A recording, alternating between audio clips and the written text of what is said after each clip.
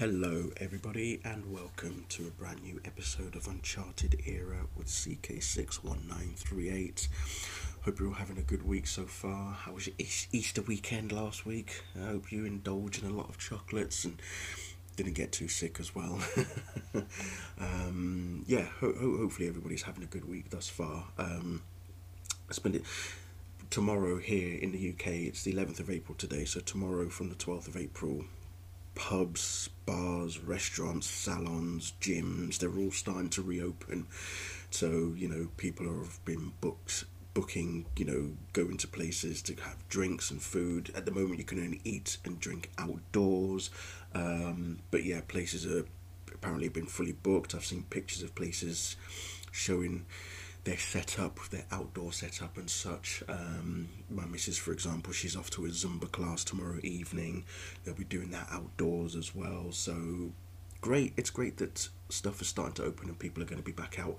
And even shops, like I say, they're opening as well. So I'm going to do my best to avoid these places for however many months because it's going to be crowded and I don't do well in such crowded situations. So it flares up my anxiety and I don't want to be put into such a position like that. So I will do my best to avoid as many people as possible, which is kind of strange because I work bang smack in the centre of Newcastle city centre.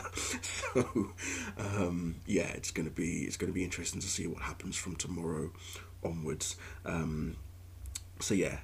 All I'm going to do is I'm just going to go straight to work and then go straight home afterwards. I'm not hanging around or anything. I'm not waiting around, but obviously I know it's going to be pretty busy in town tomorrow. So, And like I say, let's hope people stick by the rules and we don't get another wave and we don't get put back into lockdown again because I think we're past it now. People do want to go back out there into the real world. They want to be able to do things. They want to be able to socialise and whatnot. Let's just hope everybody sticks to the rules. So please stick to the rules. That's all we're saying. Just be mindful. Just be mindful. Anyway, stuff that we've been watching this week. Can we just quickly talk about Falcon and Winter Soldier? Because we watched this week's episode and wow, there was a lot going on and so much. There was a lot of emotion, there was action, there was heart, there was tension, and then there was a shock, a massive shock at the end of the episode. If you've watched it, you'll know exactly what I'm talking about. If you haven't watched it, don't worry, I'm not going to spoil it for you, but oh my goodness, this show is doing well. It has proven to be a smash hit. Just wow. Yeah, that's all I'm going to say. So, brilliant. I've also watched the latest episode of Invincible. Again, oh my goodness, what the hell is going on? Great show as well. Like I say, not one to watch with your kids unless they're teenagers, like 16 or above, then great. But anything under that, then do not watch it with your children. This week's Flash episode was good as well, same as Supergirl. I watched the third, and I didn't even realise that they were doing this because I only just noticed on Netflix about a few weeks ago. But the third in the Skyline trilogy of films is just titled Skylines. So it pretty much kicks off 5 years after the second film, which was called Beyond Skyline, that starred Frank Grillo. So this third one, they take the fight to the I say they take the fight, but they travel to the planet of where the aliens came from, and I honestly thought it wasn't too bad. It actually wasn't too bad. So there was stuff going on at the planet and the alien planet, stuff going on Earth and all sorts, and it links back to the first two films and everything, and this, that and the other. You've got Rose, who is like the hybrid human alien, who's supposed to be like the savior of the human race in that sense, but she can communicate with the aliens as well. Overall I actually thought it was good. Now it's funny that we can get a trilogy of Skyline films, but Warner Brothers consider you know, Justice League to be canon. It's like, this is why we can't have nice things. So, but no, like I say, I do think that Skylines was good. It wasn't. I wouldn't call it a massive great film or anything. But if it's just something that you just want to just pop on for a couple of hours, you know, just to watch something without having to think too much about it, yeah, that's what it's there for. And like I say, there's three of them. Because remember, Skyline came out, what was it, about a decade ago or so, and then Beyond Skylines came out about 2, maybe 3 years ago, maybe even longer, maybe 4 years ago or something like that. But I think Skylines was a bit earlier than that. I think the first Skyline film may have been about, was it 2008 even? Can't remember, and I really can't be bothered to look it up either right now, to be honest. But I do remember that was I remember seeing that film for the first time and thinking, oh, it's kind of like Independence Day in some ways. But yeah, like I say, then the second one with Frank Grillo that got released, and obviously they changed the characters from the first Skyline film because obviously it was that long ago. It'd been, you know, such a long time since the first one had been done.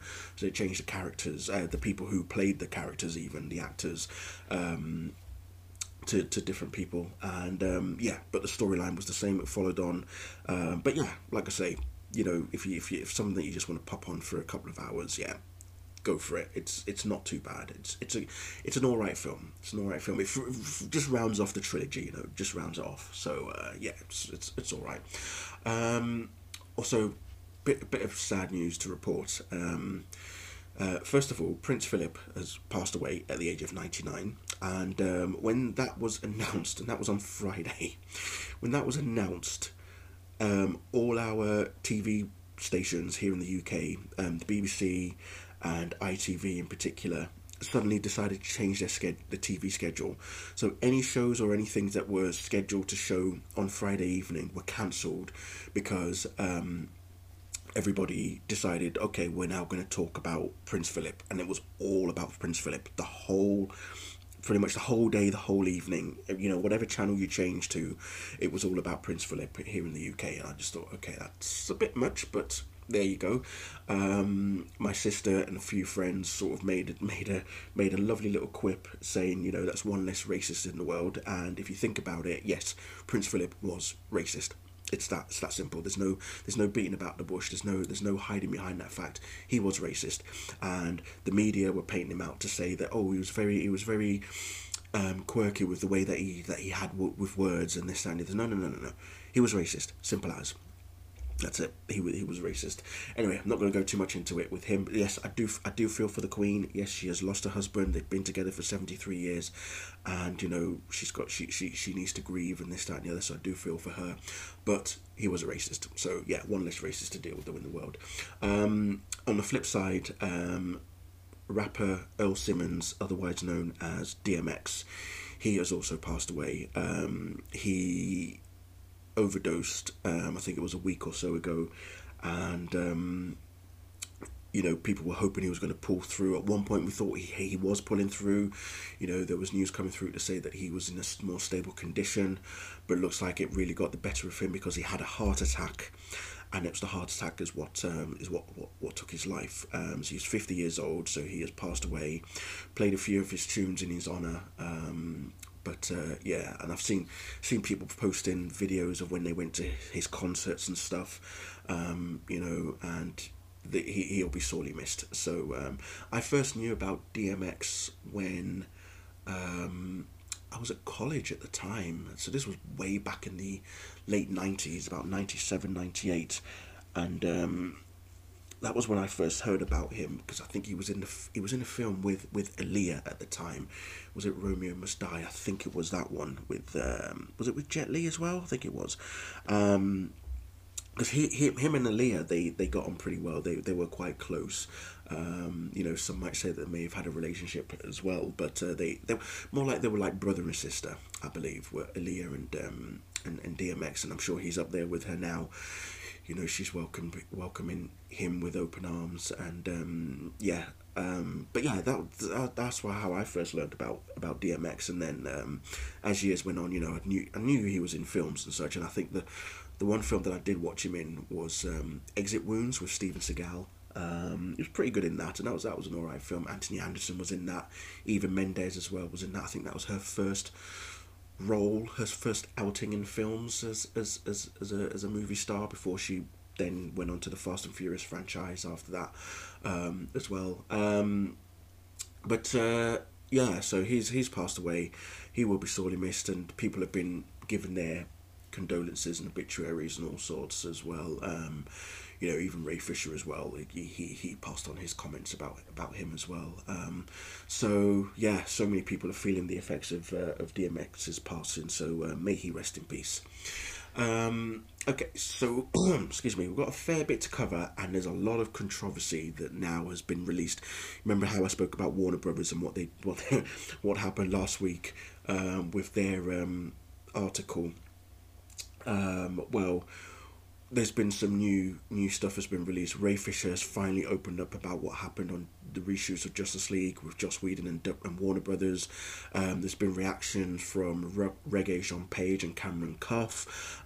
Chris Terrio finally unleashes against Warner Brothers, and also Fabian Wagner, who's like the director of photography for Zack Snyder's Justice League, has also spoken out against 2017 version of Justice League as well. So there's definitely some. Let's say that there's Warner Brothers are probably in some sort of damage control mode now, but we have no idea what's going on behind the scenes. But whether AT&T and Warner Media are actually doing something about them, because let's just say they need to clean house. But I'll get to that very later on. Okay. So first of all, let's do some quick other news. So we'll start off with all the usual Netflix, Amazon related stuff. So Star Trek. So earlier this week, I think it was the 5th of April, was First Contact Day. If you've seen the film First Contact, 5th of April, I can't remember what year it is, but 5th of April signals the first contact from the movie Star Trek First Contact. When Earth made its first warp drive, and it was noticed by the Vulcans, and they were the first sort of alien species to arrive on Earth. That was the first contact in that sense.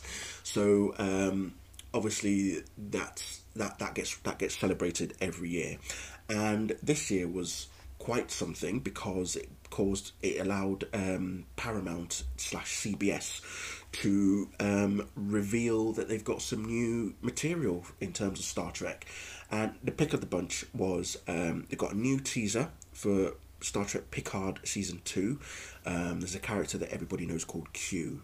The teaser shows a few bits and pieces here, and then it just, this card on the table sort of dissolves and then turns into letter Q. So a lot of people got excited about that. I think the new season for that's coming out next year. Picard Season 2.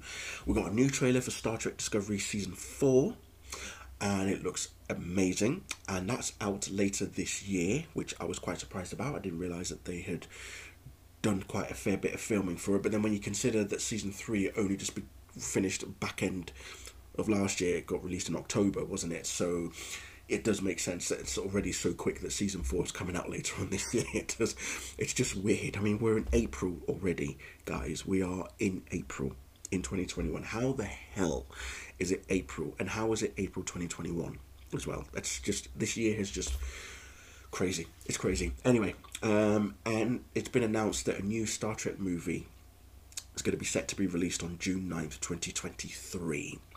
So lots of plans in place. They've also said that there's a new season of Lower Decks. Seasons 2 and 3 have been announced.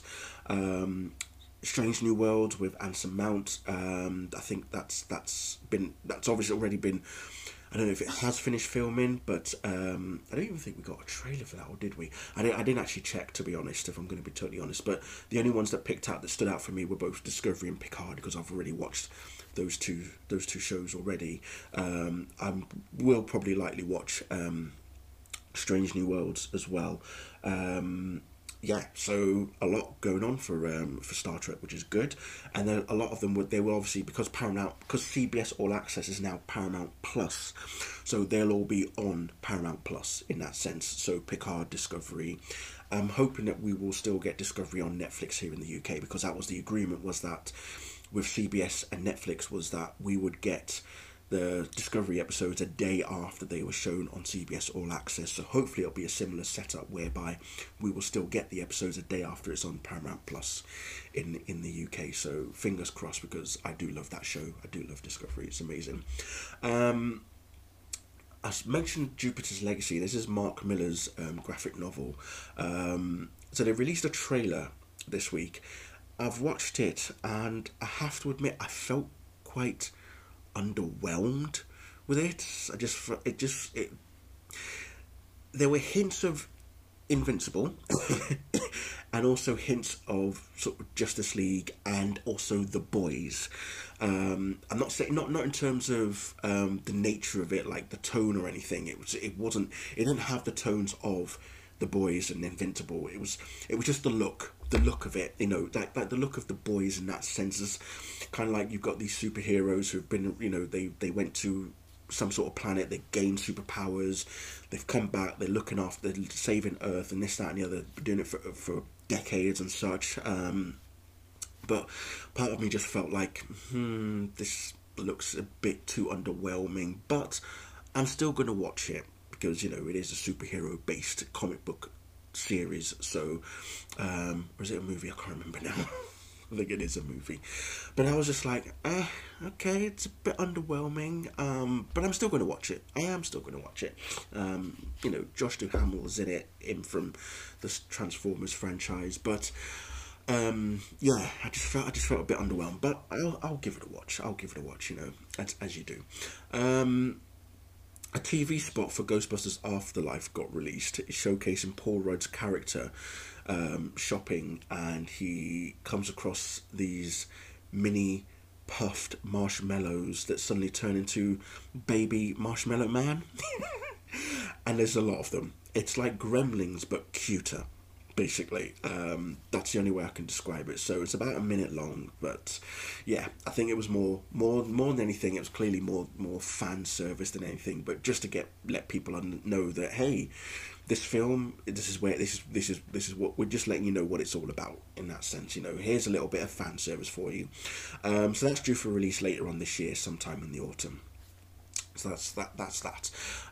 Season 5 of The Crown is due to start filming in July, and we've got our main cast.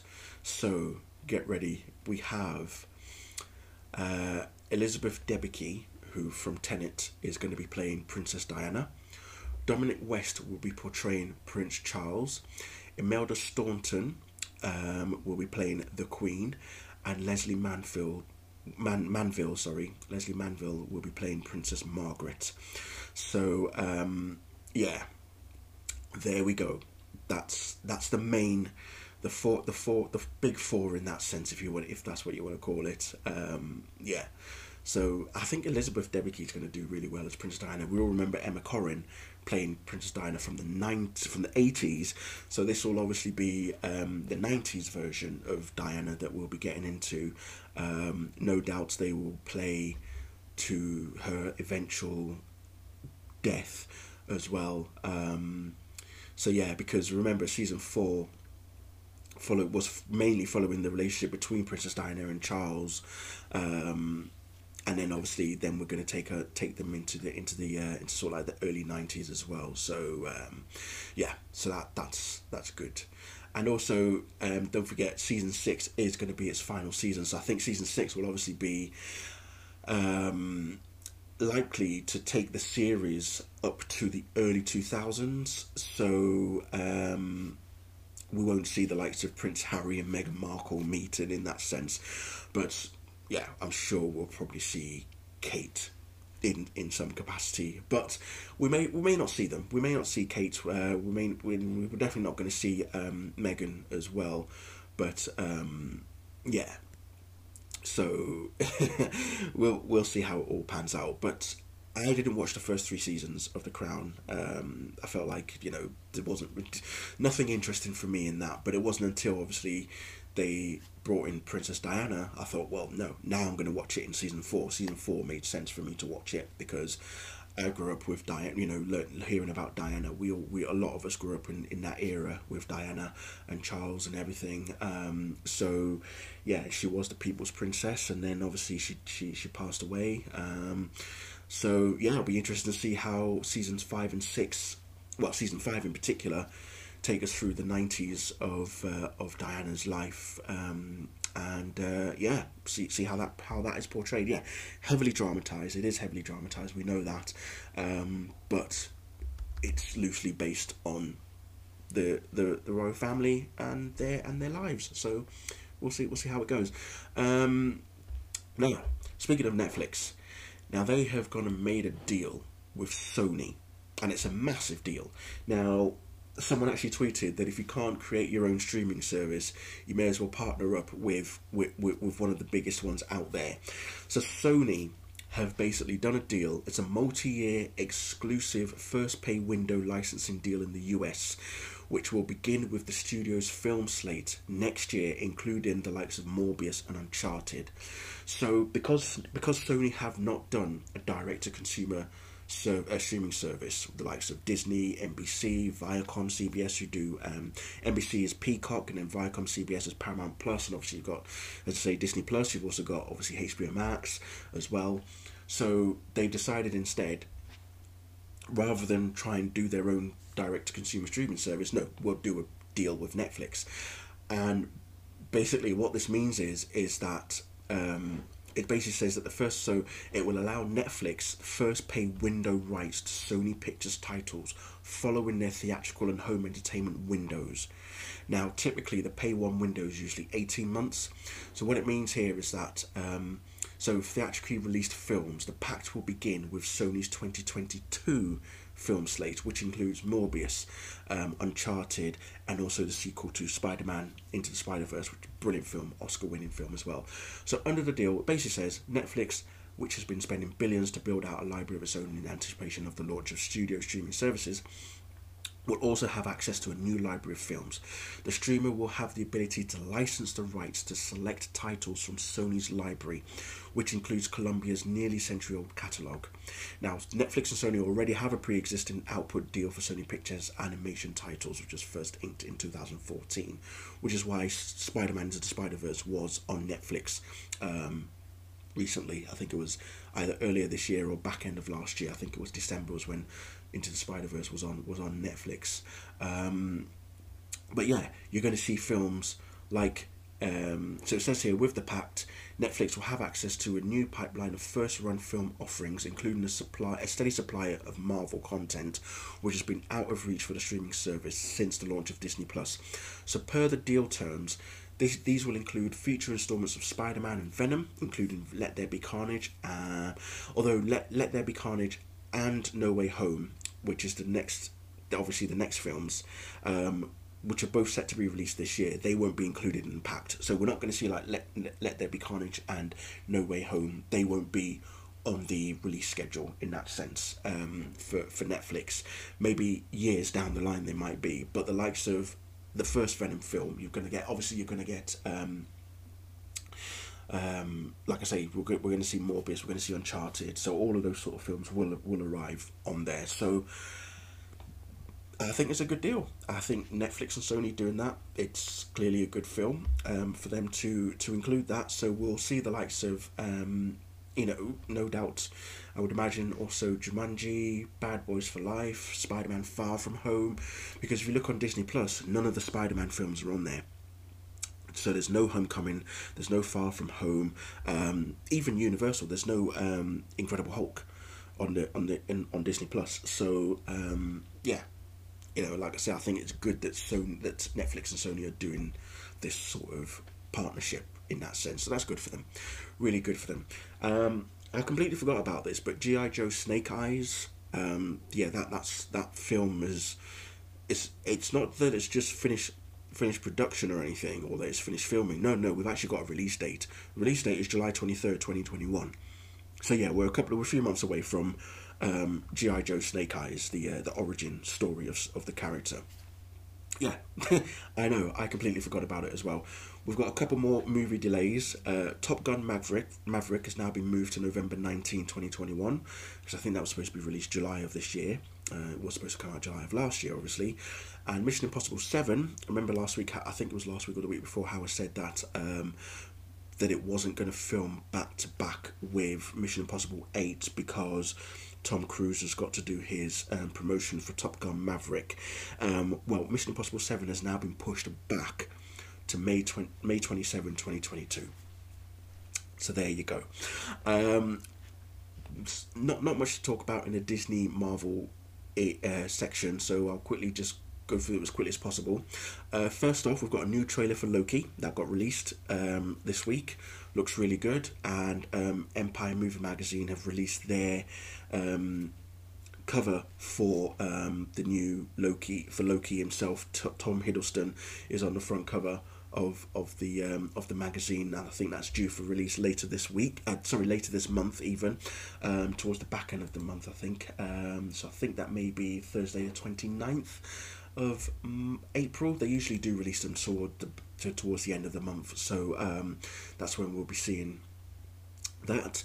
There's also a segment, I saw Ray Fisher posted something on his Instagram, but at the top of the magazine does say Ray Fisher speaks out about Justice League as well, so there'll be something in the article in the magazine regarding Ray Fisher's talking about Justice League, which again I will get onto very shortly. So yeah, the new Loki trailer looks good. Some interesting things in there as well. We do just get to see a bit more of Owen Wilson, Gugu Mbatha-Raw, and Wunmi Mosaku as well in there as well. So yeah, it looks good, and that gets released on Disney Plus on June the 11th. Looking forward to that. A new trailer for Cruella was also released, confirming the release date, which is May 28th. Also going to be on Disney Plus via Premier Access as well. And this is where we see both Emma Stone's character of Cruella facing off against Emma Thompson's character that she works for. It reminded me of The Devil Wears Prada with Meryl Streep and Anne Hathaway in that sense. So there's kind of like, it's got that vibe as well. And somebody was mentioning how Emma Stone is playing Harley Quinn. Because if you do see the film, if you do see the trailer, there's a point where she's wearing this red dress and her hair is one half is black and one half is white. So yeah, there is a bit of Harley Quinn-esque type feel about it as well. So that's yeah, that's quite interesting. Casting news for She-Hulk. Renee Elise Goldsberry, she who was in season 2 of Altered Carbon, and also and also being on Hamilton as well. She's being cast in She-Hulk. Phoebe Waller-Bridge has been cast as a female lead in Indiana Jones 5, and John Williams is going to return to score the movie as well. And yes, Harrison Ford is playing Indiana Jones. I still don't understand how that's even possible. The guy's like 80 odd years old or something like that, and hey, he's not as nimble as he used to be. So let's hope, A, if this is the final outing for Indiana Jones. B, are we going to move on to a new Indiana Jones? Is Phoebe Waller-Bridge going to be the new Indiana Jones? I don't know. You know, she is cast as a female lead, so... Oh, is she his daughter? Did he have a secret daughter he doesn't know about? Because we all remember Kingdom of Crystal Skull. I know a lot of people don't like that film, but I didn't mind it. I quite enjoyed it. But yeah, we all remember what happened there. But this fifth one, well, we'll see. We'll see how it goes. Now, moving on to the whole DC, Warner Bros, HBO Max, all that sort of stuff now. JusticeCon 2021. That kicks off next weekend, 16th to the 18th of April. So Wanda Meg and the Nerd Queens, Nana and Cole, have been busy collating, getting ready and everything possible. So don't forget, this is a virtual charity convention for the fans, by the fans, dedicated to the work of Zack Snyder. As I say, it's organised by the Nerd Queens and Wanda Meg. Last year was a massive hit for them. In fact, it was the most popular virtual convention, even outdoing San Diego Comic-Con. it got a lot of attention and a lot of media attention in some cases as well. So the girls did well. Zack Snyder himself, he had a panel. Ray Fisher had a panel. The AFSP, Ink to the People, they had a panel as well. So Deborah Snyder as well, and they've got their guests returning. They've got some new guests. Two big names that have just been announced were Dave Bautista, who is going to be in Army of the Dead, and also Deathstroke himself, Joe Manganiello, is going to be a guest as well. So they've also got some merchandise, shirts, hoodies, mugs, stickers, badges, posters, and some new artwork as well. So it looks amazing. Somebody did a poster called Year of the Quarry, which shows the League putting up the Stone Quarry flag. It's a bit torn up, so it looks like the Justice League flag that's torn up, trying to put the flag up. You can see Aquaman, Cyborg and the Flash. You got Zack with Superman, Wonder Woman and Batman help putting up the flag, and then there's three characters from Army of the Dead just standing in the background as well, watching them put the flag up. So it's pretty awesome. You can follow them on Twitter, and I'll get you their Twitter account. You can follow that. But yeah, so that kicks off next Saturday. Next Friday even. So I will do my best to try and watch the specific panels. Obviously, I want to watch Zack's panel. I may also watch Ray Fisher's panel, because Ray's got a panel. Zack's obviously got a panel. Deborah Snyder as well. They've even got members of the production team from like the likes of Army of the Dead as well. And as I say, Joe and Dave Bautista both will be having their panel as well.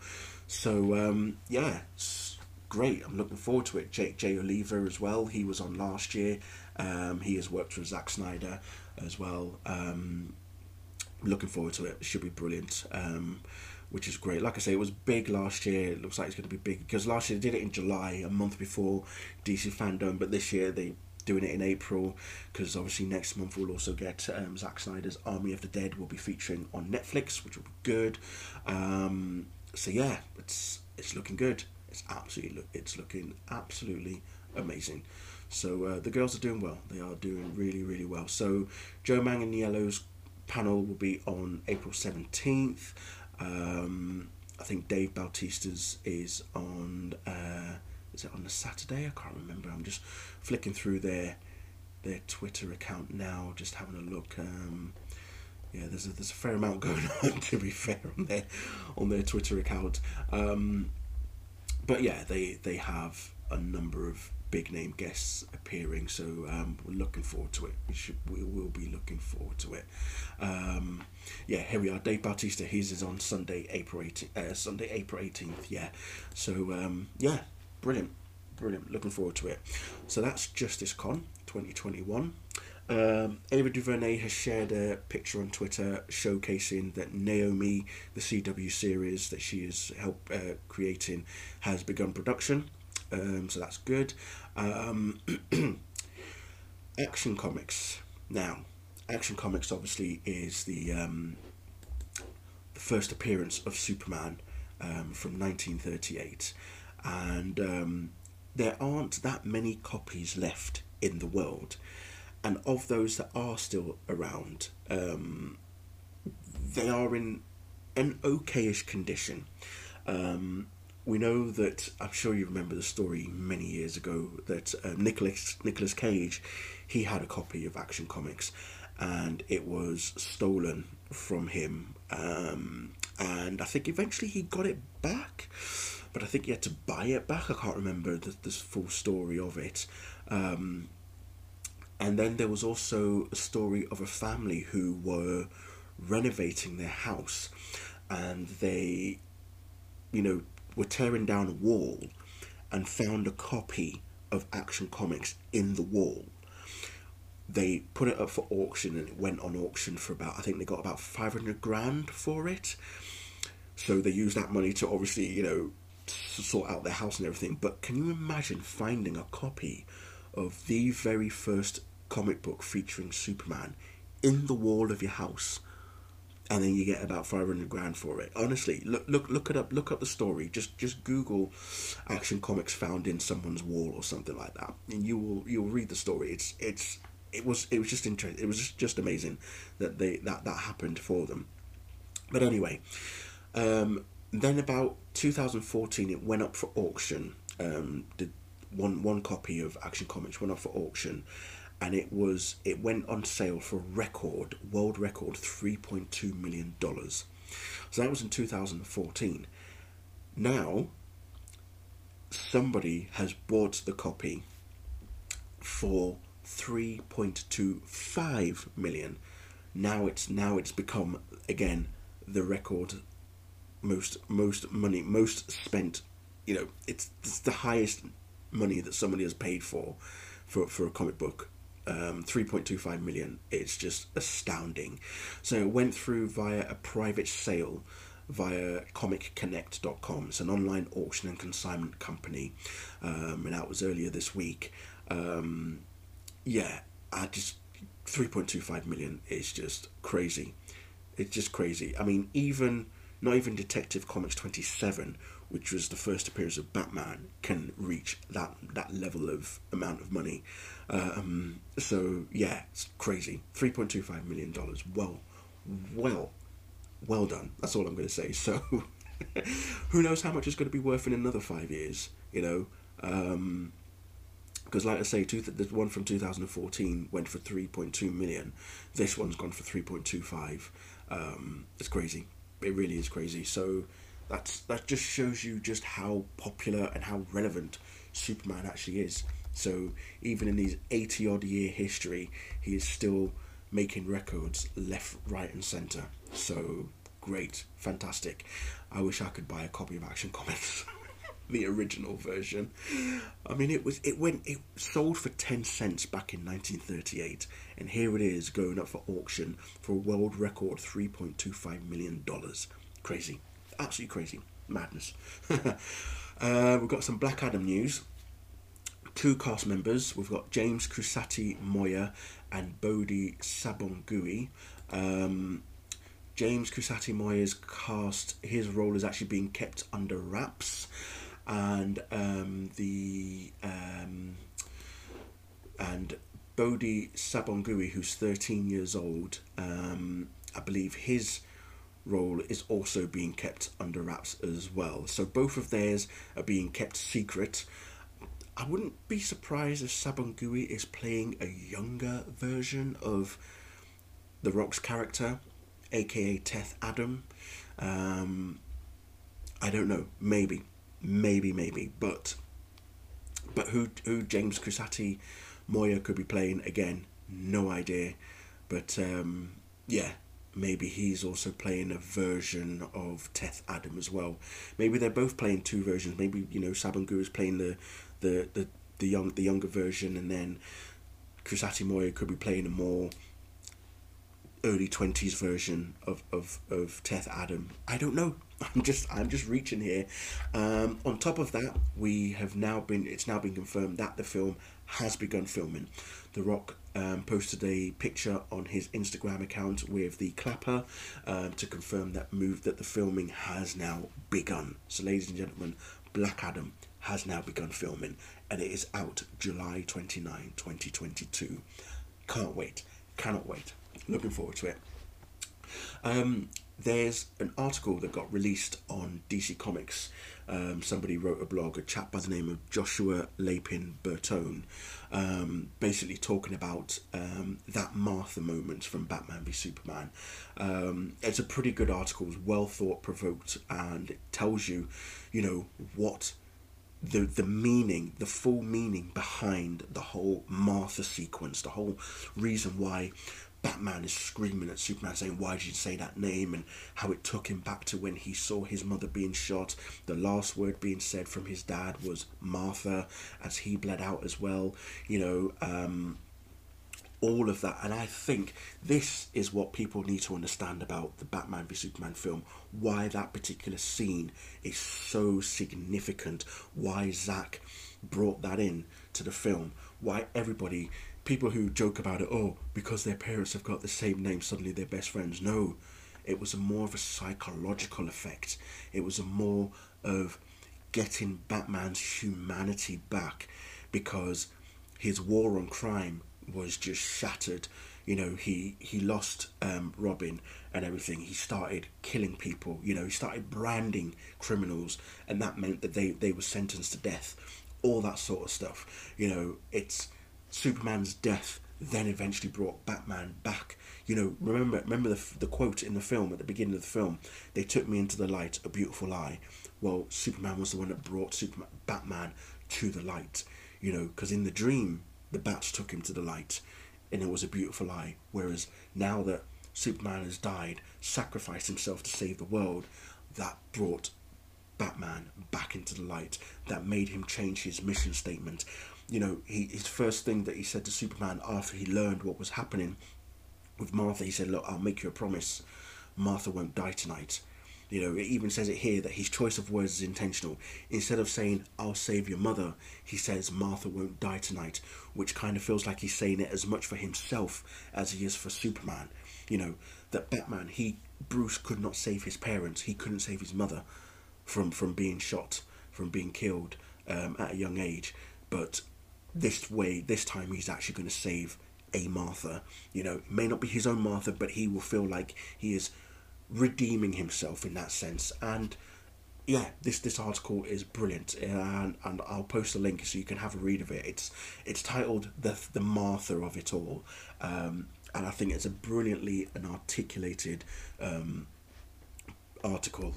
Really does go into the insights of that Martha moment from the film. There's something here from Jason Kilar, the CEO of Warner Media. Basically, he's confirmed that WB's movies in 2022 will release in theatres first, and then move to HBO Max after they've finished their run in theatres. So they're not doing the hybrid that they're doing this year. So from next year, it's going to change. So it's going to be a case of they will debut in theatres first, and then eventually make their way to HBO Max. So, like I say, it's still not a bad, you know, decision in that sense. It's still a good decision, because what you're saying is that they're not waiting a year or so, maybe even 6 months before the movies move to the streaming services. It's going to be a case of like maybe what Paramount Plus are doing with their films, you know, like A Quiet Place 2 and Top Gun Maverick and all that sort of stuff, and Mission Impossible 7, where they will be in theatres, and after the 45-day run of being in theatres, they go straight to Paramount Plus. I think here you're going to find that it's going to be a case of, you know, it's not good. They're not going to do what they're doing this year, whereby it's going to be a simultaneous release day and date on both theatres and HBO Max. It's a case of, oh, you're going to have it in the theatres first. So, like for example, the Batman, which comes out in March 2022. It's going to be, you know, the Batman's going to be out in theatres first, so you'll have to go to the theatres to watch it. You won't be able to watch it at home on the same day that it's released in theatres. You'll have to go to the theatres to watch it. But if you're somebody that's not wanting to go to the theatres to watch it, if you want to wait, maybe it could be 2, maybe 3 months, then it will go onto HBO Max. They don't actually specify. I don't think the article actually specifies when it's going to go onto the streaming service, you know, because it even says here that Kylar's announcement won't shock Hollywood. Cineworld, the company that owns the Regal theatre chain in the US, has already announced that it has a deal to show Warner movies on its screens for 45 days before they move to streaming. Okay, so it looks like that's Regal, so Cineworld as well are doing that. They've already got that deal with Warner's, that they will show it in theatres for 45 days, then it will go to streaming. So, and it's reasonable to assume that Warner planned to do the same with other big theatre chains like AMC. So it looks like it's again a 45-day window in theatres, then they move to streaming, just like what Viacom, CBS are doing for Paramount Plus as well in that sense. So the landscape is changing. The landscape is changing in that sense, because if you look at the success of what Godzilla vs Kong has been doing, it's done pretty well. In America, it's made over $50 million, whereas internationally, it has just ballooned over $200 million, which is crazy. So yeah, it's doing all right. And then obviously you've got Disney doing their thing with Disney Plus, you know, whereby they will now release Black Widow is going to be on theatrical release as well as Disney Plus from July 9th. Obviously, you've got to pay extra for the premiere access for Black Widow, but again, you know, it's all, the landscape is changing. That's what we're saying. The landscape is changing, so we'll see how it all goes. Yeah, interesting indeed. So that's that. There's so Zack Snyder's Justice League, they're doing a charity auction. Zack had tweeted about this this week, where there's a charity auction for AFSP, and it's just scrolling down as quickly as possible to get to the information for you. Yeah, so he tweeted on April 8th, it said, "Help us raise much needed funds for AFSP. We are auctioning limited original signed and framed character portraits that I shot during Zack Snyder's Justice League, additional photography." So it was when he did the extra scenes for Zack Snyder's Justice League, you know, the nightmare sequence, and obviously the Martian Manhunter scene with Ben Affleck and Harry Lennox even. But yeah, there's a website for it as well, so there's various pictures that he took with of Ray Fisher and Joe Manganiello, Jared Leto, Amber Heard as well, and Bruce and Ben Affleck as well. So again, I'll pop the link on there if you want to have a look at that, and you can own one of his pieces of photography that he took during the additional photography shoots. So yeah, so that all goes to benefit AFSP, which is obviously as a charity close to his heart. Batman The Long Halloween Part 1, now I mentioned this last week and I spoke about the cast. Well, a trailer has been released and it looks phenomenal, it looks great, it does look good, and we've got a release date. June 22nd is when Part 1 is going to be released on Blu-ray and digital.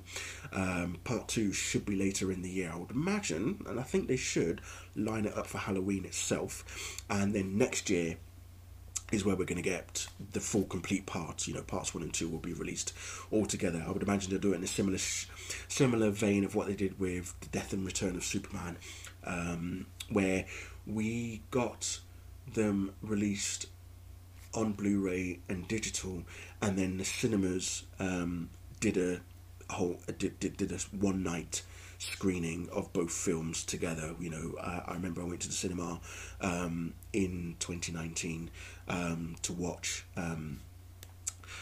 The Death and Return of Superman. They did it in, like, you know, two separate segments in that sense.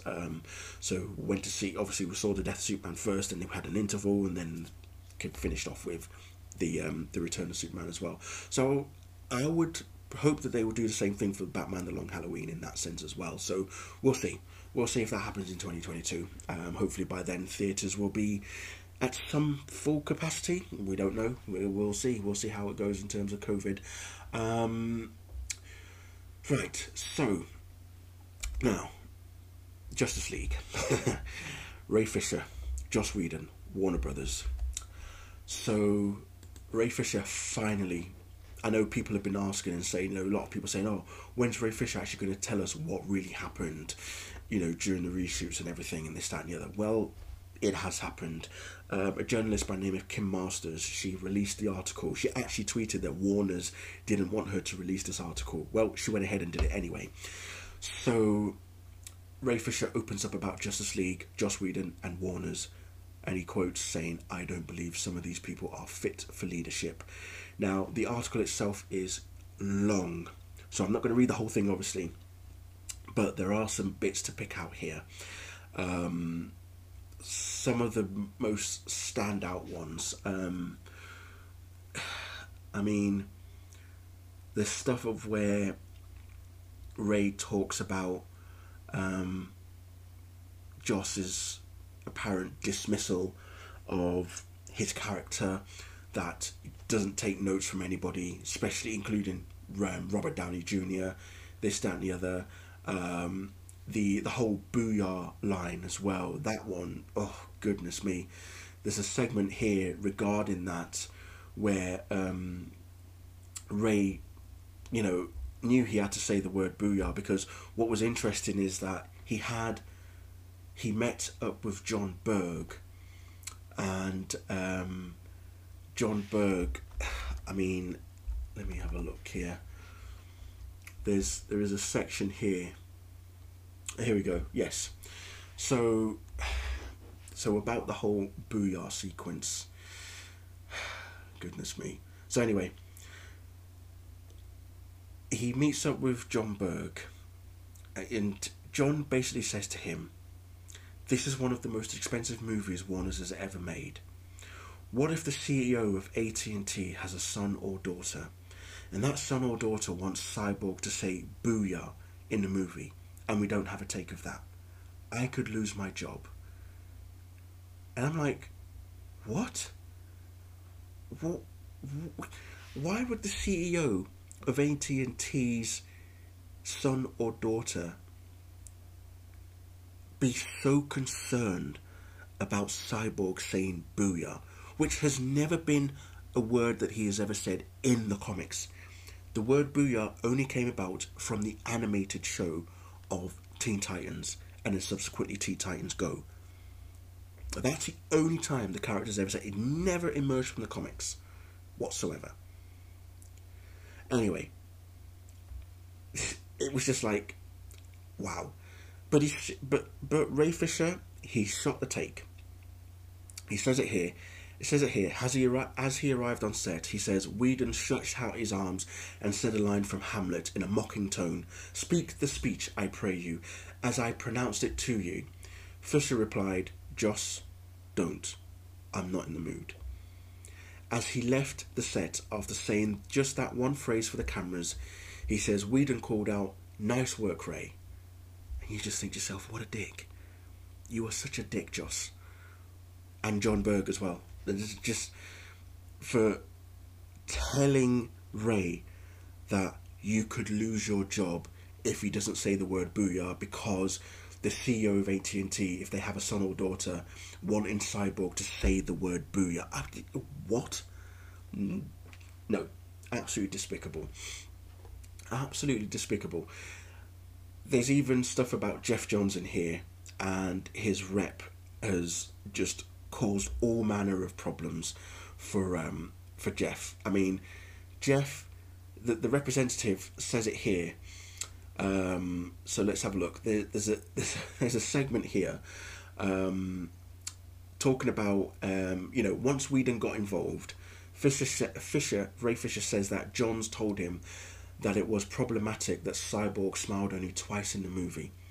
Fisher says he later learned from a witness who participated in the investigation that Johns and other top executives, including then DC Films co-chairman John Berg and Warner Studio chief Toby Emmerich, had discussions in which they said that they could not have an angry black man at the centre of the film.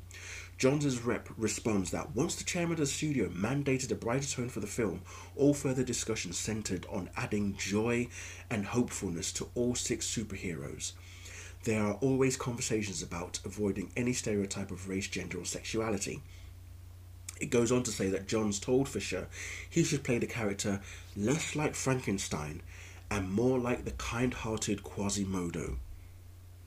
Now, for those of you not familiar with Quasimodo, not the Hunchback of Notre Dame, Fisher says that in order to demonstrate the look he wanted, Johns dipped his shoulder in what struck Fisher as a servile posture.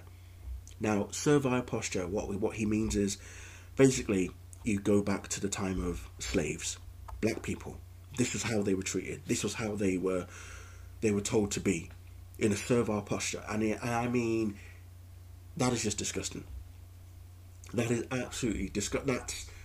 That's racial discrimination beyond discrimination. Now, to Fisher, there was a big difference between portraying a character who was born with a disability versus one who has been transformed by trauma. And he felt Cyborg was a kind of modern day Frankenstein. And he says it here, I didn't have any intention of playing him as a jovial, cathedral cleaning individual. And why should he? That's not who Cyborg is. Cyborg isn't Quasimodo. He is not the Hunchback of Notre Dame. That's not who he is at all. In a way, you could say he is like a modern day Frankenstein. If you watch Zack Snyder's Justice League, you'll see the point of where Silas is telling Victor that the mother box is not safe in the flat. There's reports of people being taken away by monsters, and Victor's like, "Oh, you would know a thing or two about monsters, considering you created one yourself." So just yeah, and it goes on to say here that John's representative responds, Jeff gave a note using a fictional character as an example of a sympathetic man who is unhappy and has an inclination to hide from the world, but one whom the audience roots for because he has a courageous heart.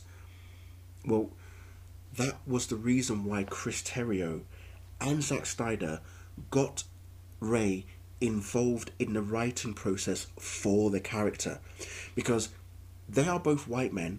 They don't know that much about black people. So what do? They get a black person to collaborate and make suggestions and give ideas and process about how a black person should be portrayed in a film. Who is Geoff Johns to tell a black person how a black person should react, or how a black person should be portrayed? It's crazy, because the next paragraph after that says, Fisher told Johns it might be one thing for a non-black person to write a character for a comic, but it was another for a black actor to portray that character on screen. And he says it here, it was like he was assuming how black people would respond, rather than taking the advice from the only black person, as far as I know, with any kind of creative impact on the project. He then says, Fisher says Johns did not yield. That was the last creative conversation about anything that Geoff Johns and I had. I knew I was on my own, Fisher says. Johns' rep denies that he ever dismissed any comments, and in that Fisher knew Johns, and this is where it gets interesting, whose spokesperson requested that he be identified as Lebanese American. Geoff Johns identifying as Lebanese American? Okay, what the fuck. Anyway, had evolved traditionally all-white DC properties like Shazam, Justice Society of America, and others into diverse groups of heroes in his extensive work as a comic book author. Now, we're not denying that Jeff has done, for diversity in comic books for the characters and such things. We know that he has done that. I do enjoy his work. But that's comics. This is movie. This is different mediums. And you are basically telling a black actor that you know more about how black people should be portrayed because you've written them in comics. And I'm just like, that is just, no. There's even a point here where they try to again make out that Geoff Johns isn't racist, because it does say that he was married to a black woman for a decade. He is now married to an Asian woman and has a mixed race child. That's the same thing as what Ann Sarnoff did with Walter Hamada in her hit piece, basically using Geoff Johns' ex-wife, who was black, and his current wife, who's Asian, and his child, who's mixed race, as a shield to say, look at me, I am not racist. Okay, but then you go further into the article, and we find out stuff about Krypton, the show Krypton. We find out that Jeff did not want. There was even right. Here's where it gets interesting. Okay, I'll read to you as much of it as I can.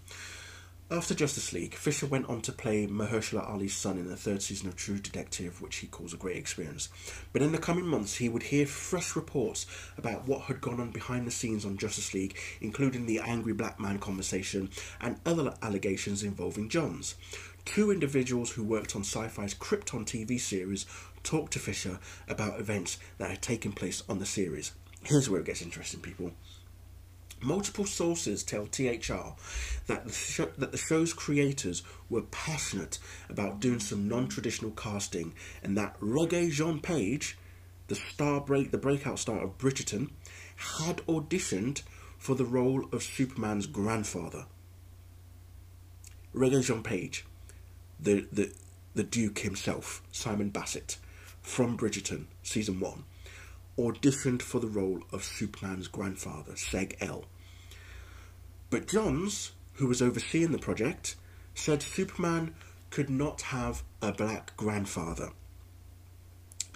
The creators also wanted to make one superhero character, Adam Strange, gay or bisexual, but sources say Johns vetoed the idea. Yet, its quote here says, Geoff Johns celebrates and supports LGBTQ characters, including Batwoman, who in 2006 was reintroduced as LGBTQ in a comic book series co-written by Johns, says Johns' rep in an email. Johns also pitched Warner on developing a television show around the first LGBTQ lead DC superhero television series, he adds. That would be the Batwoman TV show. As for the role of Superman's grandfather, the rep says Johns believed fans expected the character to look like a young Henry Cavill. Okay. So you don't cast Regé-Jean Page as Superman's grandfather because you say that fans expected the character to look like a young Henry Cavill. So why then did you not have a problem with General Zod and the Zod family all being black? Why did you not go against to say, well, hang on, that therefore we can't have General Zod and his ascendants, his ancestors, be black, because in Man of Steel, Michael Shannon Zod is white. Why is it you are happy for the villains to be black, but not the heroes? That you wanted Superman's grandfather to look like a young Henry Cavill? The next paragraph after that says, several sources who spoke to Fisher around this time were willing to talk to a Warner's investigator. Among them was writer Nadria Tucker. She's worked on Krypton, and she's also credited as the producer for Superman and Lois. She did some scripting for Superman and Lois, and subsequently got kicked off the project because she wanted to add in some more diversity for the show, but again, they threw her off because of it. Anyway, she tweeted on February 24th, I haven't spoken to Geoff Johns since the date on Krypton when he tried to tell me what is and is not a black thing. Tucker tells THR that Johns objected when a black female character's hairstyle was changed in scenes that took place on different days. So Tucker quotes, she says, I said black women, we tend to change our hair frequently. It's not weird, it's a black thing, she says. And Geoff says, no, it's not. Again, how, why would Geoff say something like that? I'll tell you why. It says it here. John's spokesperson says, what were standard continuity notes for a scene are being spun in a way that are not only personally offensive to Geoff, but to the people that know who he is, know the work he's done, and know the life he lives, as Geoff has personally seen firsthand the painful effects of racial stereotypes concerning hair and other cultural stereotypes, having been married to a black woman who he was with for a decade, and his second wife who's Asian American, as well as his son who's mixed race. Okay, fair enough. You say all of that. But if that's the case, if Johns is fully aware about stuff like that, why is he being quoted as telling Nadria Tucker that, black women changing their hair frequently is not a weird that it's a black thing, and he's saying that it's not? Now, if you're just basing that on the fact that maybe his ex-wife at the time, was not changing her hairstyle on a daily basis, well, that's her decision. Or did Jeff maybe say to her, you don't need to change your hairstyle every day, you look fine as you are, this, that, and the blah, blah, blah, blah, whatever. We don't know. I don't know what's going on behind the scenes between what went on between Jeff and his wife, his ex-wife and his current wife. I don't know. But you cannot tell me that just because you've been married to a black wife and you're married to an Asian American and you've got a mixed race son, that you know how black people behave and how they react and how they should be portrayed on screen. I'm just absolutely dumbfounded. Now, like I said, I'm not going to go too much into this article, but if you want to know more, Ray Smith, aka The Flightcast, he has done another podcast talking specifically about this article. Listen to it, because he articulates it better than I can. I feel like he's my voice. I think of these things, but I don't know how to put them into words. Rafe Smith does know how to put them into words. He goes in depth. He goes all hell for leather. He has a massive rant about it. Watch it. Listen to it. Now, on the back of this article, there has been a mountain of tweets that have emerged from it. Most notably, Regé-Jean Page himself. He said, hearing about these conversations hurts no less now than it did back then. The clarifications almost hurt more, to be honest. Still doing my thing, we do the work, we still fly. Ray Fisher quote tweets, I feel for you, Regé-Jean. If you ever need, I'm around. Keep flying. Ray Fisher then spoke about, he says that he's rapped on Women of the Movement. It's the anthology show that he's doing on for ABC, which is owned by Disney. He says, I rapped on Women of the Movement today. The experience embodied everything that inspired me to become an actor, to be in service of a great story with great people who I hope to see again someday soon. To the crew and cast, my heart is full because of you. Love y'all. Who else did we have? Cameron Cuff. Seg-El, aka Superman's grandfather, on the 2 seasons of Krypton. He also quote tweets Regé-Jean Page, saying, Reggae is an inspiration to me and thousands of other artists. No one should feel okay benefiting from individuals or institutions that treat their fellow humans so unjustly. Change must happen. It's just unbelievable. Leonard Roberts, who was on Heroes, and he also featured on Smallville. He quote tweets the article from Hollywood Reporter saying, the Snyder Cut gave us a cyborg born of a change engine. In Ray Fisher, we have a man who is one. Real heroes do the hard thing. Real heroes are not silent. Real heroes are not complicit. Real heroes stand up. Hashtag I stand with Ray Fisher. Proudly. A over E. Hashtag stronger together. We even got Charisma Carpenter as well. She also quote tweeted, I'm actually looking for it because I'm sure she did. If she did, I can't see it, but I'm sure she did. I'm sure Charisma Carpenter did actually quote tweet Ray Fisher at one point. About the article as well. But basically, yeah, a lot of people have come out in support of Ray and of this article as well, and just cannot believe that something like this happened behind the scenes and on the set of the reshoots of Justice League. It's just crazy. But like I say, listen to Ray Smith's article. Here he is. Yes. So shortly after the article got released, so here's some more tweets from Ray Fisher, saying that they didn't want an angry black man. They ended up with a motivated one. I'm not going anywhere. Accountability over entertainment. Another tweet. I appreciate Jeff Johns bringing on a crisis team to try to explain away his discriminatory behaviour, but his excuses are weak. If Jeff believed fans expected Superman's grandfather to look like a young Henry Cavill, why was he okay with the Zods not resembling Michael Shannon? Exactly what I just said earlier on. Why was he okay with that? Why are you okay for the Zods to be black, but not Superman's grandfather?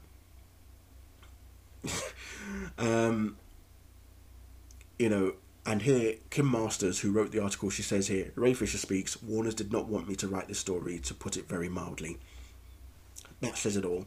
And then Charisma Carpenter, she quote tweets Ray Fisher saying, I believe you, Ray, and know your motivations are a sincere effort to thwart abuse of power, racism, and enabling that exists on a systemic level in Hollywood. Finally, the public can get a better sense of your experience and a glimpse of your indisputable probity. And that is true, because now people are starting to see and starting to really understand what fully went on behind the scenes of the Justice League reshoots. Why did they allow this to happen? Now, we're not saying that it's just Warner's. Warner's aren't the only ones that get away with stuff like this. Disney do it as well. We've seen Disney have done it as well. The only difference with Disney is that they are better at covering it up than Warner's are. That's why everybody's exposing Warner's right now, because they don't have a way. They've got no way of covering it up whatsoever. Because if they did, they would be silencing Ray right now. Ray has said on so many times, if what he is saying isn't true, he welcomes Warner Brothers, Jeff Johns, John Berg, and Joss Whedon to sue him for libel. And guess what? None of them have. Not even Warner's themselves. A multi-billion-dollar studio company of their size hasn't gone after Ray Fisher because they know he is telling the truth. That's why they are putting out all these hit pieces to try and smear him, to no avail, because people are starting to see it. The fans, the general audience, people are now starting to see what Warner's have been doing. And like I say, it's not just Warner's. Other studios do the same. They're just better at hiding it. You know, there's even a tweet here from a woman called Alicia Lutz.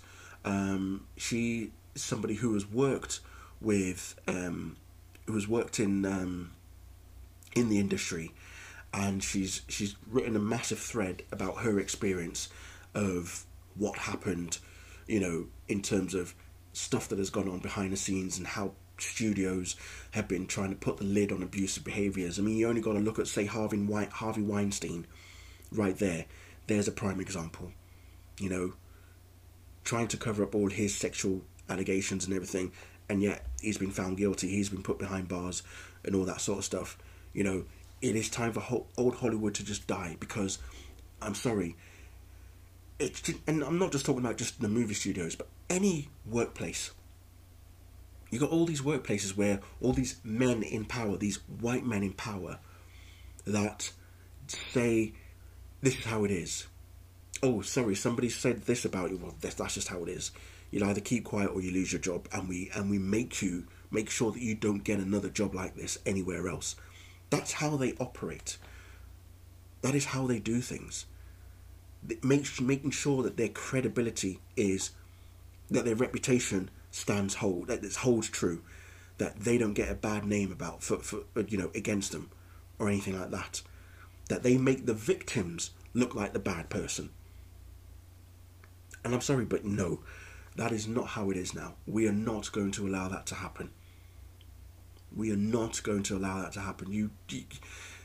Jeff Johns, I do think Jeff was put into a difficult position, but at the same time he should have handled it better. And in that article with Ray Fisher, later on, John Berg does actually come out and say that he felt bad of what went on with Ray. You know, he does feel bad. And he, I think he eventually does acknowledge that what happened on the set of the reshoots was appalling. You know, he says it here that Fisher then got a call from Berg, who said he was sorry the actor had an appalling experience on Justice League and he hadn't been able to help. Acknowledging that a bunch of straight white men had been running things, he said he hoped the studio would improve on that in the future. Berg said he had spoken to the investigator at length and truthfully. I let him know that it did mean a lot, Fisher says. I'm not beyond forgiveness when it comes to this kind of stuff. It was a very, very big thing for Berg to do. No one else in the process has reached out at all. So Joss Whedon, Jeff Johns, Warner Brothers, the only person that has so far is John Berg. John Berg has actually gone to Fisher and apologised for the experience that he had on the reshoots of Justice League, and that John Berg wished that he had done better, that he had been able to help, that he should have done better. That whole talk about the Booyah scene maybe it was not John Berg's place to say, oh, you know, if you don't say it, the son or daughter of the CEO of AT&T will not be happy that the character didn't say their signature line. Well, none of the other characters say their signature line. You don't hear Superman saying, this looks like a job for Superman. You don't hear Wonder Woman saying, great Hera, or Hera, give me strength. You know, you don't hear Batman say, to the Batmobile, let's go. None of those, they didn't have any of their corny, cheesy catchphrases. Did they? No. So why enforce it on a black man?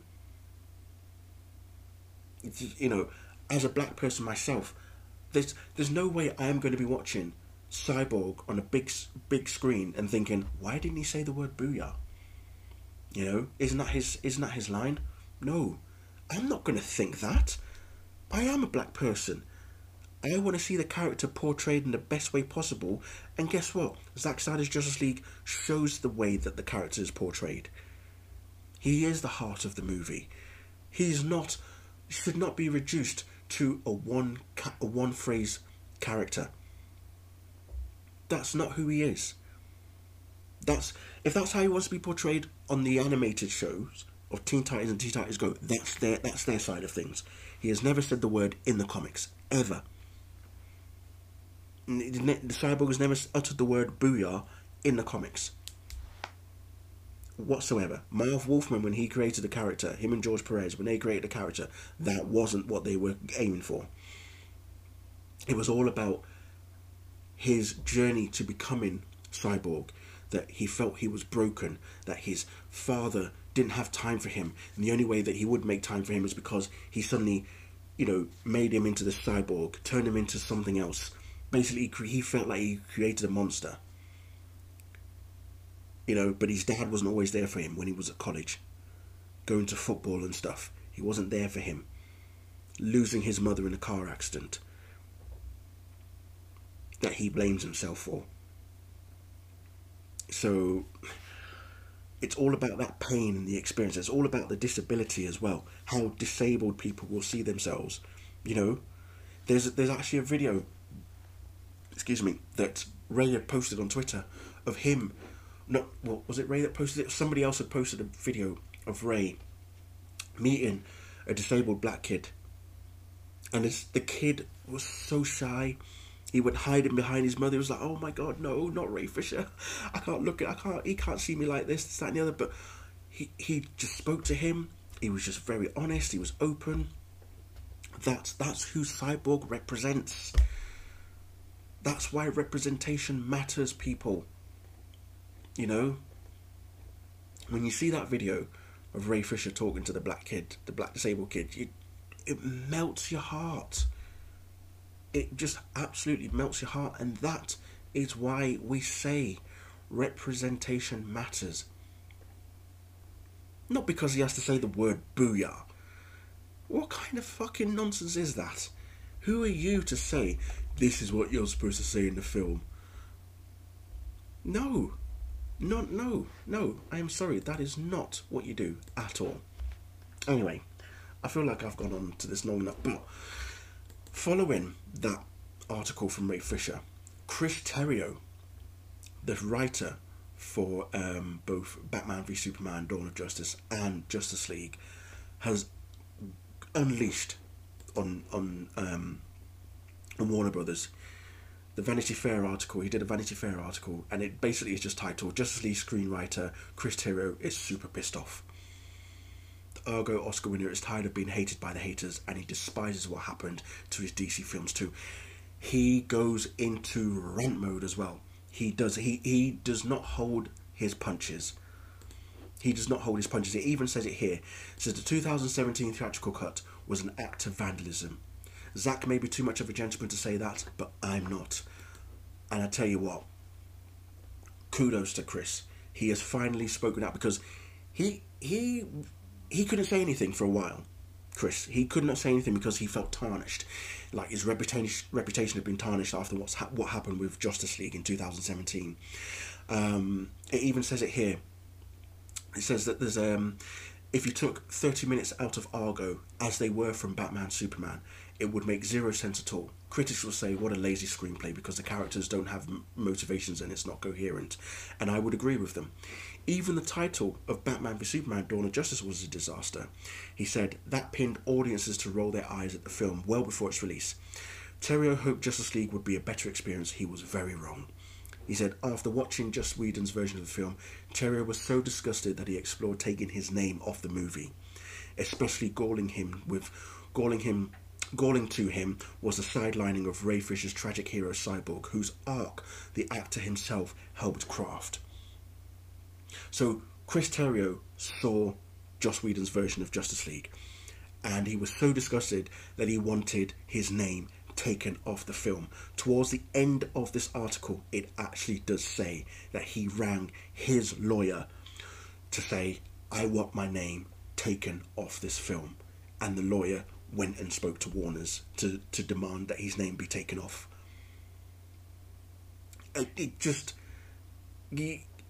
Now that he has spoken out, you can now understand his side of things as well. And he was not happy with what they did to Cyborg. He wasn't happy with it at all. Just was not happy with how Cyborg was treated. Like I said, he goes hell for this article. Chris Terrio just goes all out. He is not pulling any punches whatsoever. Not pulling his punches. And there's even one segment here where it says that, did you have many interactions with the actors? And Chris went on to say, I wasn't invited to the set, but obviously I know Ben and I got to know Ray Fisher. We developed Cyborg together. Ray came to my apartment in the East Village and he and I just would take long walks and talk about Cyborg and the responsibility of putting the first black DC superhero in a movie on screen. That was a big responsibility that we both understood and took very seriously. Remember, this was before Black Panther. There obviously had been some black superheroes over the years, Steel, Blade, to name two, but none depicted with such a budget and such scale in such a mainstream way. Cyborg is the one character who can't disguise himself. He lives in his skin. His otherness is a constant fact of his life, and that to me, and Ray and I discussed this, speaks about being a black man in America. You cannot remove the otherness that people force upon you, and therefore Cyborg, when he becomes the hero that he always should have been and was meant to be, that felt like something really strong that we wanted the world to see.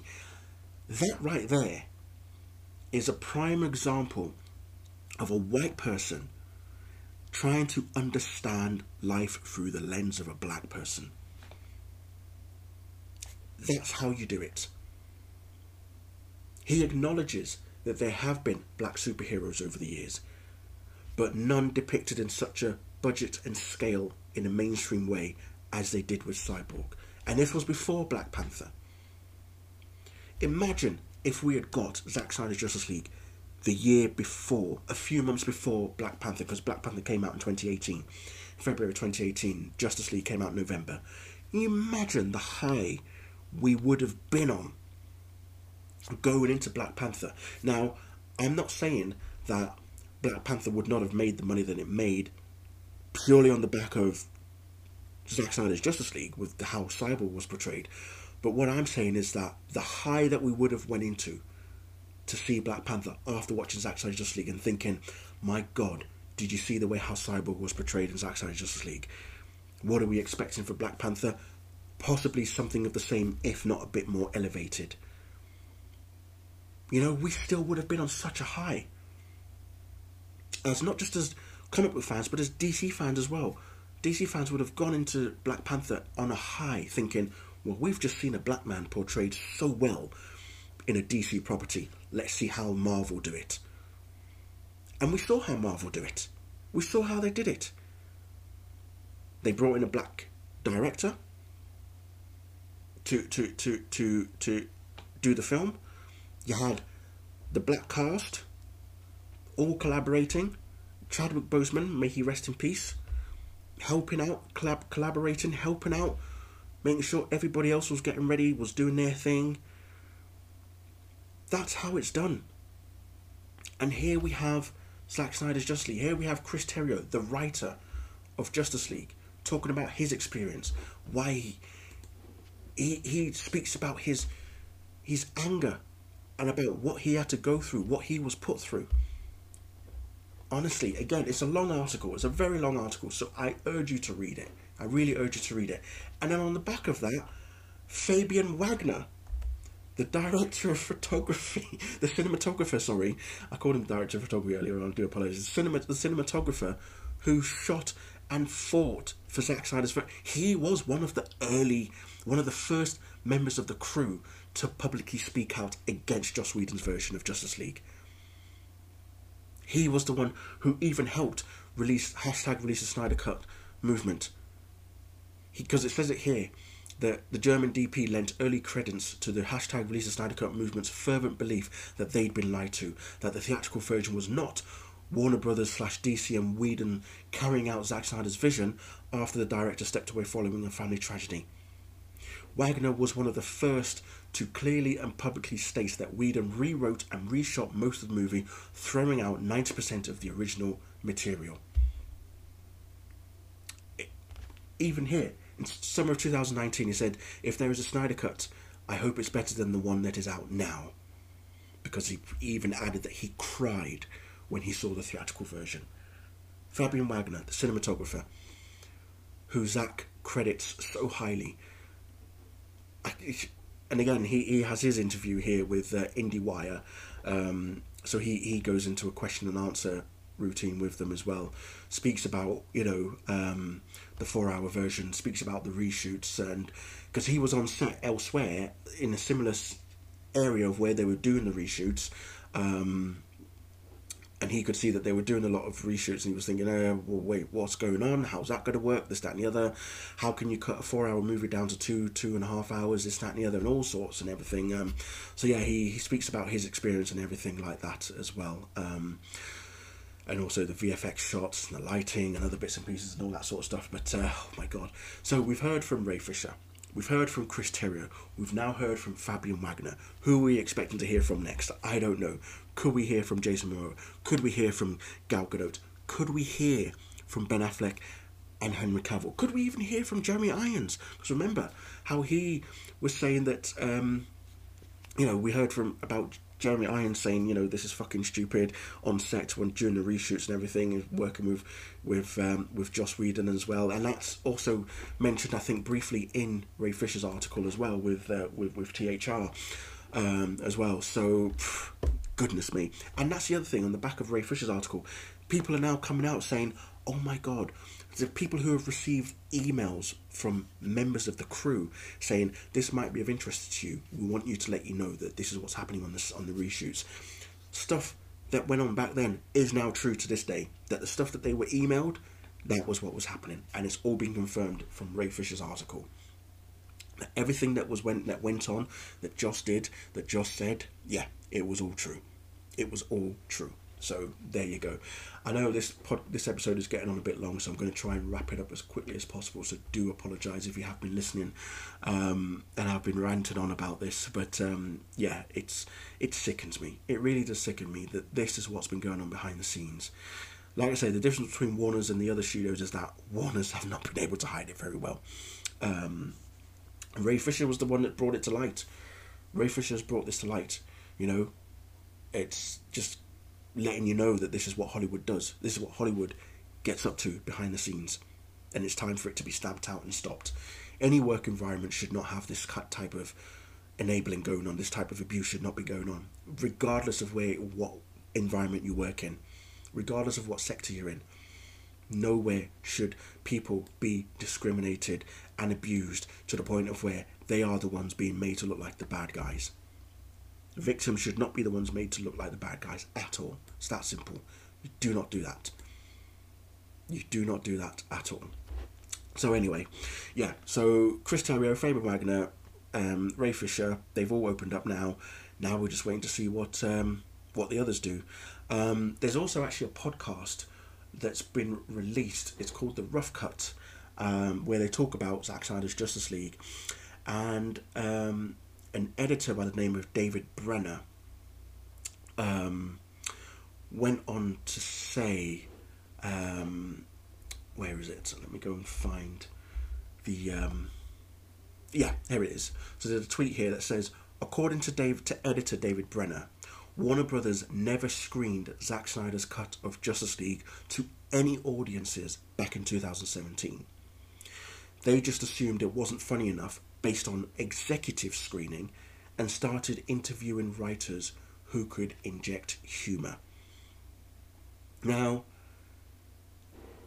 why? If you are somebody who is trying to market a film of the scale and calibre of Zack Snyder's Justice League, you didn't screen it to audiences as a test to get their reaction. Instead, you screen it to the executives, and their reaction is, "Oh, it's not funny enough. Can we get some more? Can we interview some more writers to try and inject some humour into this?" If that's your reaction, you do not know how to do superhero movies. Warner Brothers cannot be trusted with the DC Comics label anymore. They cannot be trusted whatsoever. That's why it's time for DC Studios. And we have been saying this for quite some time now. In fact, Ray Smith of the Flightcast, I think, is the first one to have coined the term DC Studios. So hashtag DC Studios needs to be trending, because that's what needs to happen. DC needs to have its own studios, much like Marvel Studios is separate to Disney. Yes, Disney owns Marvel Studios, but Disney gives them the money and says, here you go make some movies. That's what DC Studios needs to be. It needs to be a separate entity. We're not saying that Disney needs to buy Warner's, Netflix needs to buy, Disney needs to buy DC, or Netflix needs to buy DC. No, that's not what we're saying. They wouldn't even sell it anyway. Warner's would not get rid of DC in that sense. They wouldn't sell it. So what AT&T needs to do is basically say to Warner Brothers, you are no longer going to be in charge. We're going to make DC Studios a separate entity. We'll pump them full of money. They can go and do their creative stuff, because you can no longer be trusted with this property. This is Warner's biggest intellectual property, and they are not utilising it to the way that they should be. They are not utilising it in the manner that they're supposed to be. So DC Studios needs to be its own thing. It is time for DC Studios. It's that simple. No ifs or buts about it. It is time.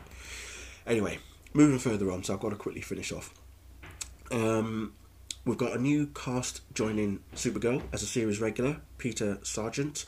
So she's joined Supergirl for the final season. She's going to be playing a character called Nyxly, described as a quirky and kind fifth-dimensional imp wrongly imprisoned in the Phantom Zone and driven by tragic backstory.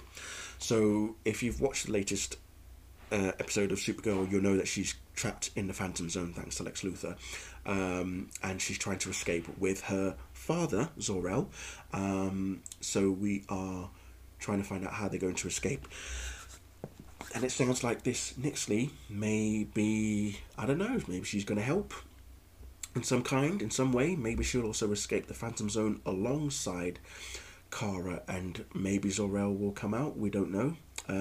But yeah, it says here that she helps Kara when she least expects it, and their budding friendship not only heals some of Nyxly's emotional pain, but helps Nyxly reclaim her own power. So there we go. That's season 6. What else have we got? Yes, so Robin Lively is set to play Sarah Bellum, and Tom Kenny is going to reprise his role as the narrator for the CW live-action show Powerpuff Girls, which has started filming. We've seen some set pictures released as well, with the 3 main actors in their outfits as the characters that they are playing. Army of the Dead, Zack Snyder released a tweet to get people to do some sort of mission. He says, I'm forming a new team for a dangerous mission, but I must warn you, the last crew didn't make it. Get ready, crack the codes, find the hidden URL, and be one of the lucky few to join the Army of the Dead trailer preview event.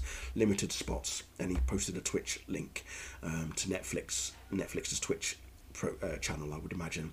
And then not long after that, the team cracked it. It says, mission accomplished team, you've cracked the code, get ready for the trailer drop on Tuesday. And before that, he released a new poster, Army of the Dead, with a skull hand with some bling on and holding a King of Hearts card that says always bet on dead. The king himself looks like a zombie as well. It's great. Story by Zack Snyder, screenplay by Zack Snyder and Shay Hatton and Joby Harold, directed by Zack Snyder, a Zack Snyder film, Army of the Dead. It's all things Zack Snyder. It's great. So the trailer for Army of the Dead is coming out on Tuesday. It's the new trailer, and obviously, as I say, the film itself comes out on May 21st, which is my 41st birthday. Happy birthday to me. But yeah, so there we go. That's everything, ladies and gentlemen. Thank you very much for listening. I know this episode went on a little longer than intended, but you know, the Ray Fisher piece, the Chris Terrio piece, the Fabian Wagner piece, all three of them now coming out against Warner Brothers and their treatments for Justice League, the reshoots, and Joss Whedon, Warner Brothers as a whole. So it's good to hear from those three. Now that it's out there, hopefully we should see some form of, I don't know, actions being taken, house being cleaned at Warner Brothers, Ann Sarnoff, Walter Hamada, Toby Emmerich. I don't know what's going to happen with them, but they are definitely not fit to be in their roles. We need new people. We need people who understand DC. We need producers who love DC characters. We need producers who understand DC characters. We need filmmakers who have a creative mind, who know what they want to give the fans and audience in terms of the story and the creativity for DC as a whole. Yeah, we need that. That's what we need. We need DC Studios. It's basically what we need. That is all we need. We don't necessarily need a Kevin Feige. We just need DC Studios. That's what we need. So it's time for DC Studios. Anyway, thank you all very much for listening. Enjoy your week. Remember, stay safe, stay humble, stay kind, and as always, be kind as well to yourself and to everybody around you. Thank you all very much, and I'll see you all very soon. Goodbye.